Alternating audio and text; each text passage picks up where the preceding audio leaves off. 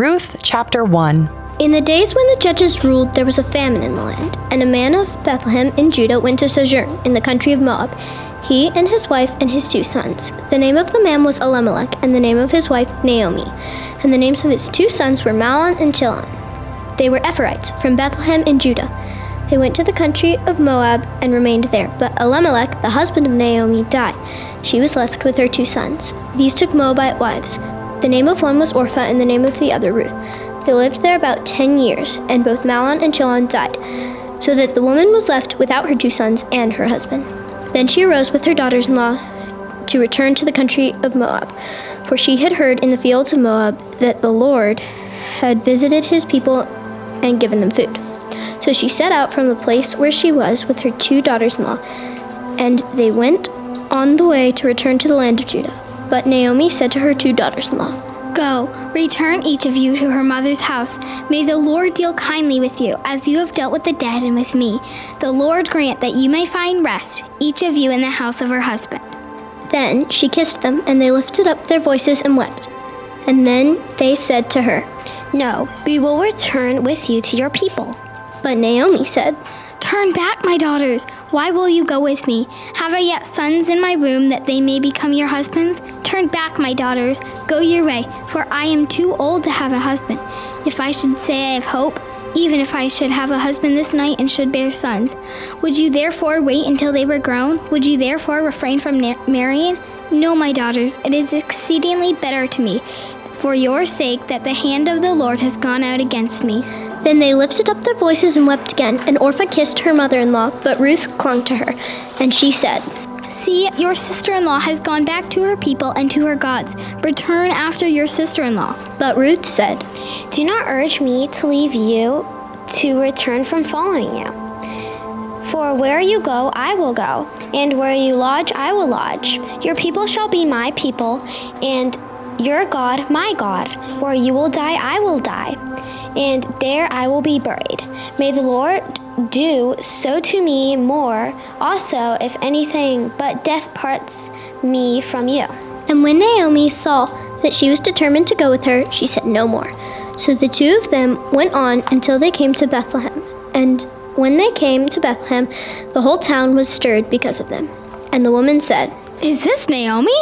She said to them, "Do not call me Naomi, call me Mara, for the Almighty has dealt very bitterly with me. I went away full, and the Lord has brought me back empty. Why call me Naomi, when the Lord has testified against me, and the Almighty has brought calamity upon me?" So Naomi returned, and Ruth the Moabite, her daughter-in-law, with her, who returned from the country of Moab. And they came to Bethlehem at the beginning of barley harvest.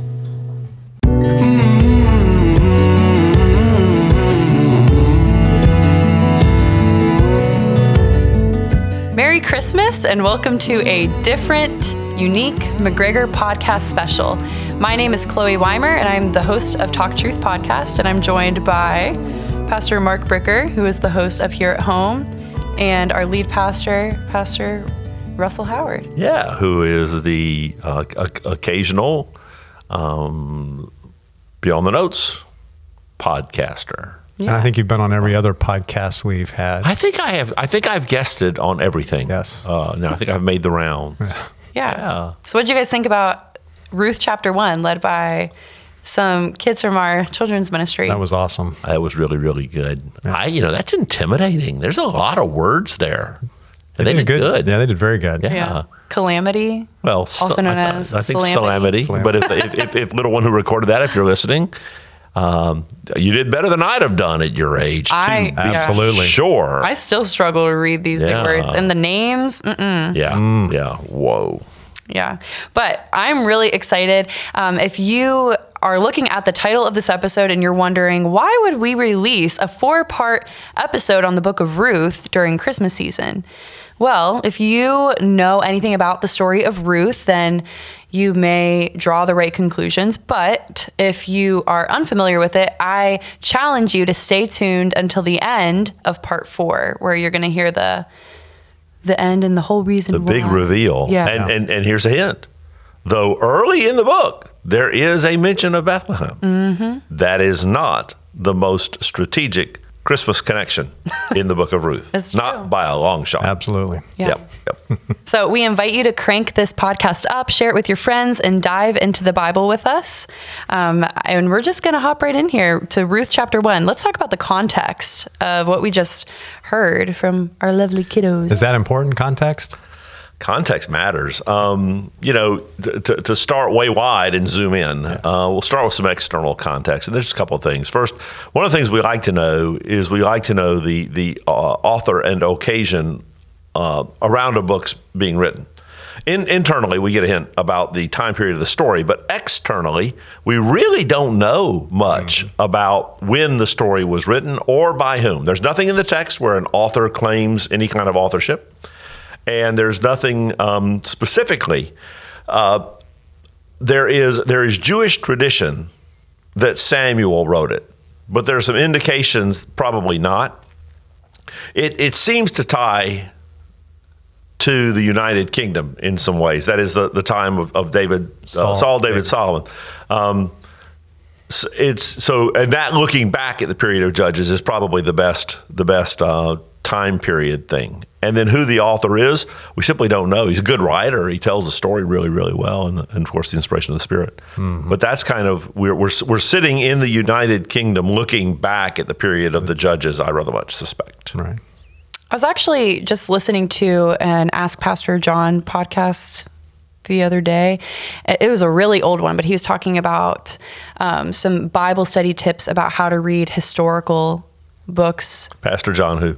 Piper, sorry. Oh, okay. Okay. Well, there's several Pastor John. Yeah, there's a lot of MacArthur. Very true. Yeah. That's very true. Our own Crawford. Yeah, John. Yeah. Yeah, but he was talking about just paying attention to the transition words and really at the end you can kind of gather there's a lot of things that are just foreshadowed. If you took an English class, then you can read your Bible well. And it's I mean that's not even a yes, Bible study is study, and sometimes it's just straight up reading comprehension. Yeah, what's going on in this text? What's it actually say? Yeah.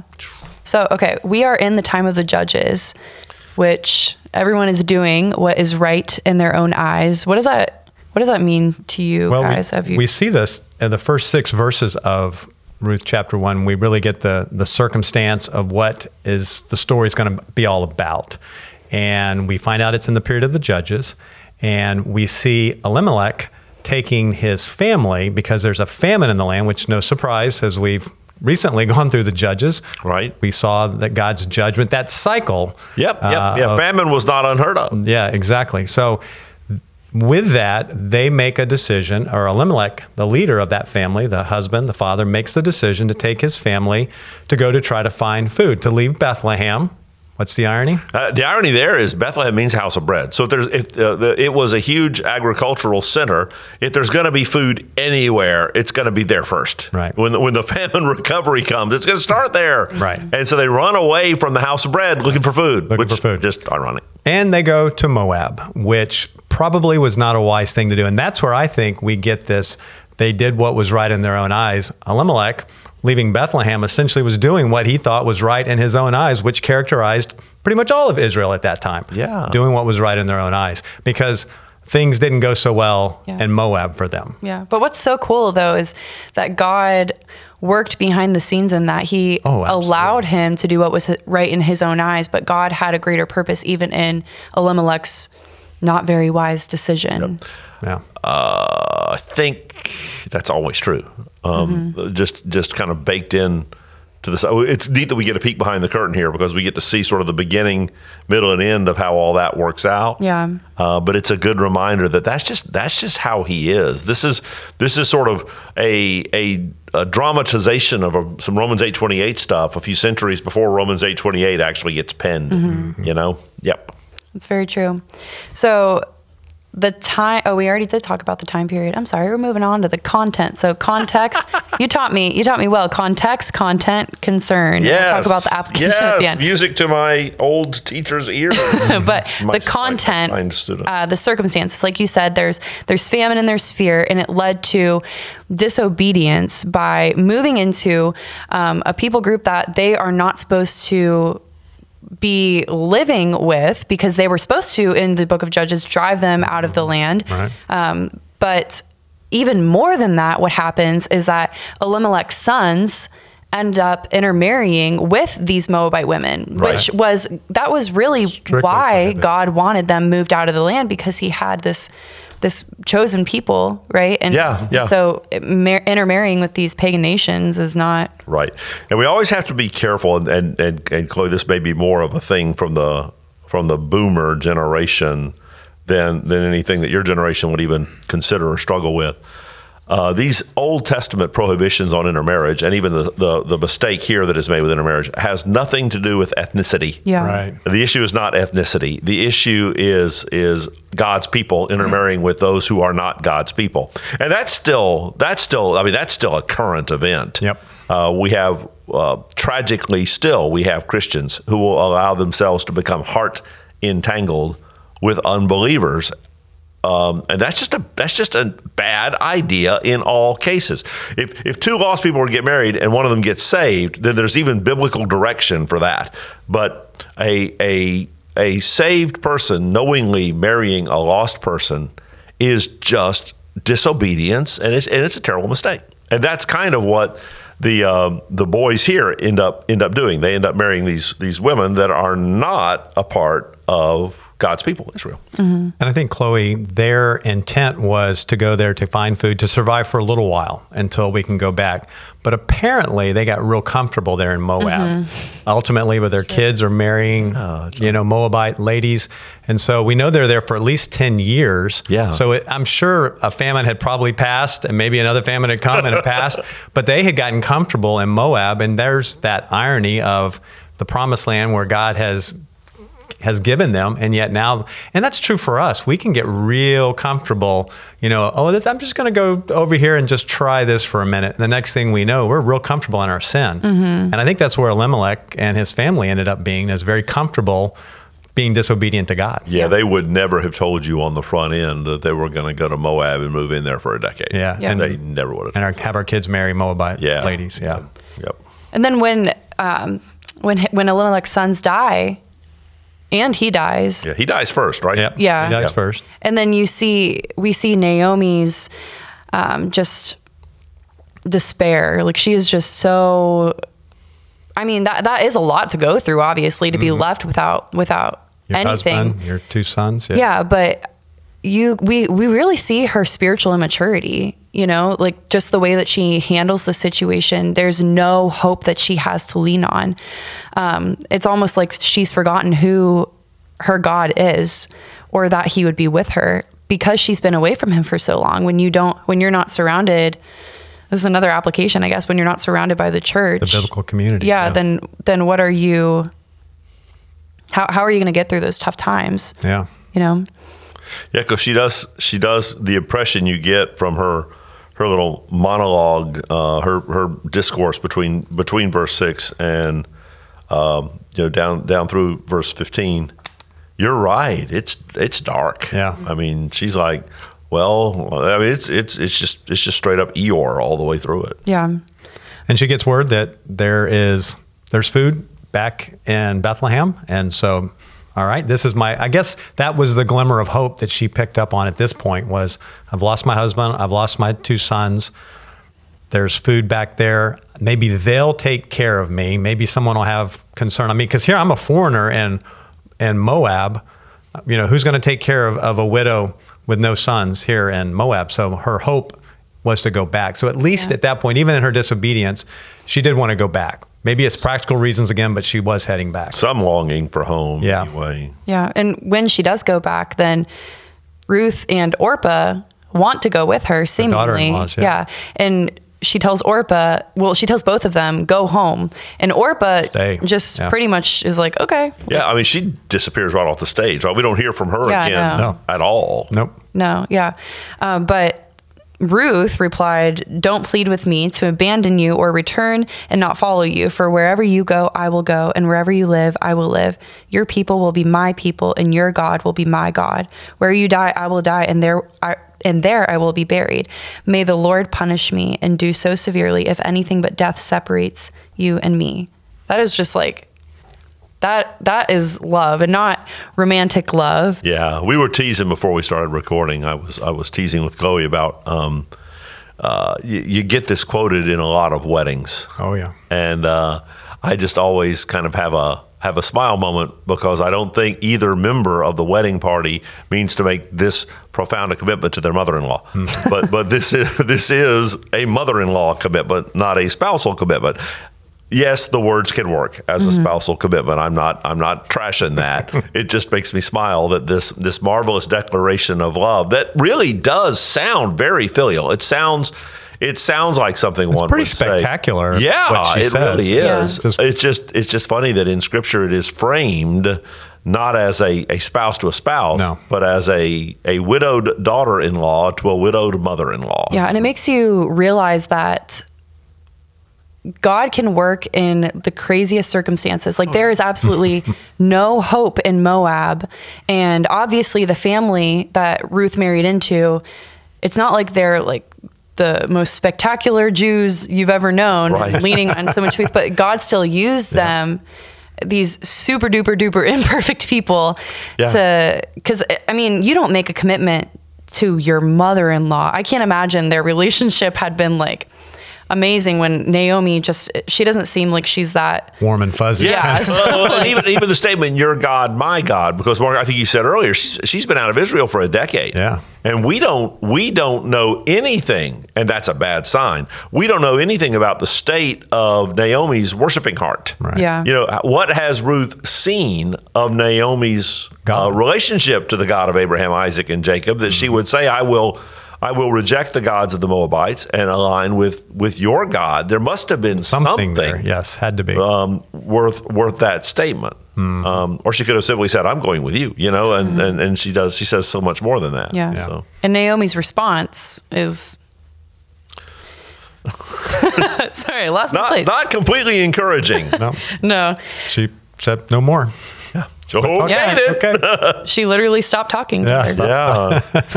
Yeah. Well, it's like it's kind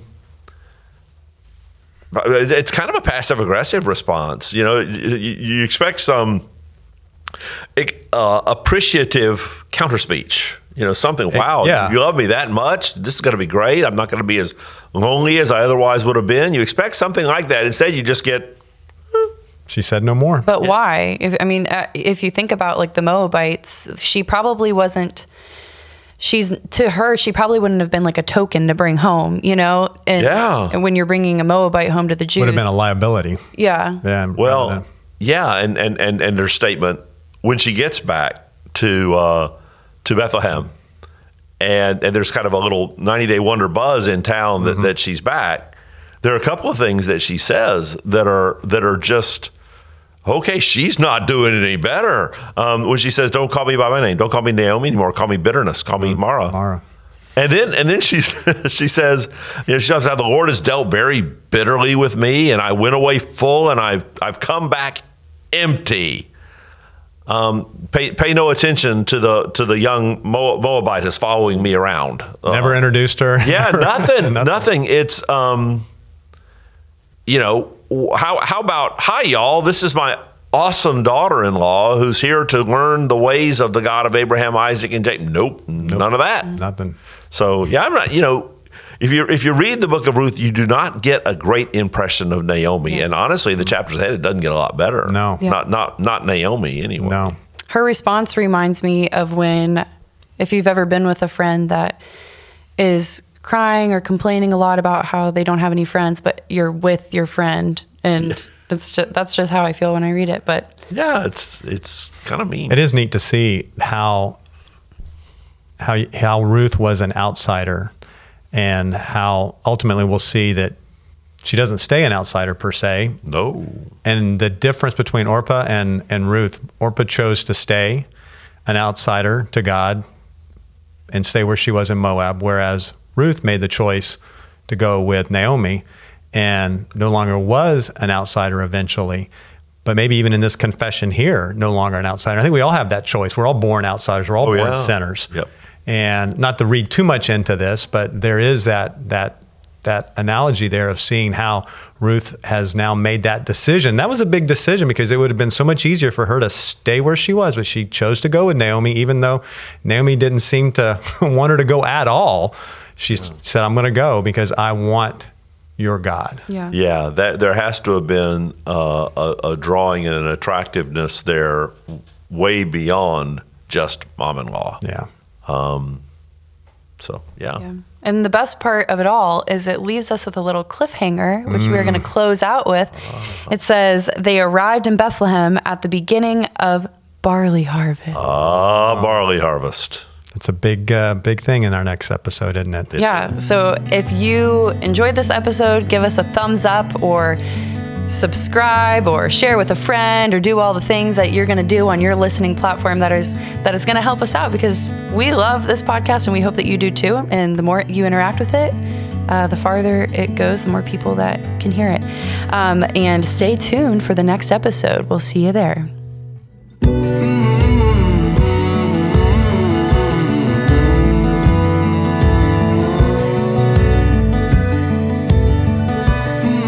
This has been a McGregor Podcast special, hosted and directed by me, Chloe Weimer. Special guests were Pastor Russell Howard and Pastor Mark Bricker, executive producer and editor Christian Miller. The character readings were read by our narrator, Elora Bays, Naomi, Drea Rose, Ruth, Emma May, Boaz, Jake Hastings, and the elder, Asher Edwards.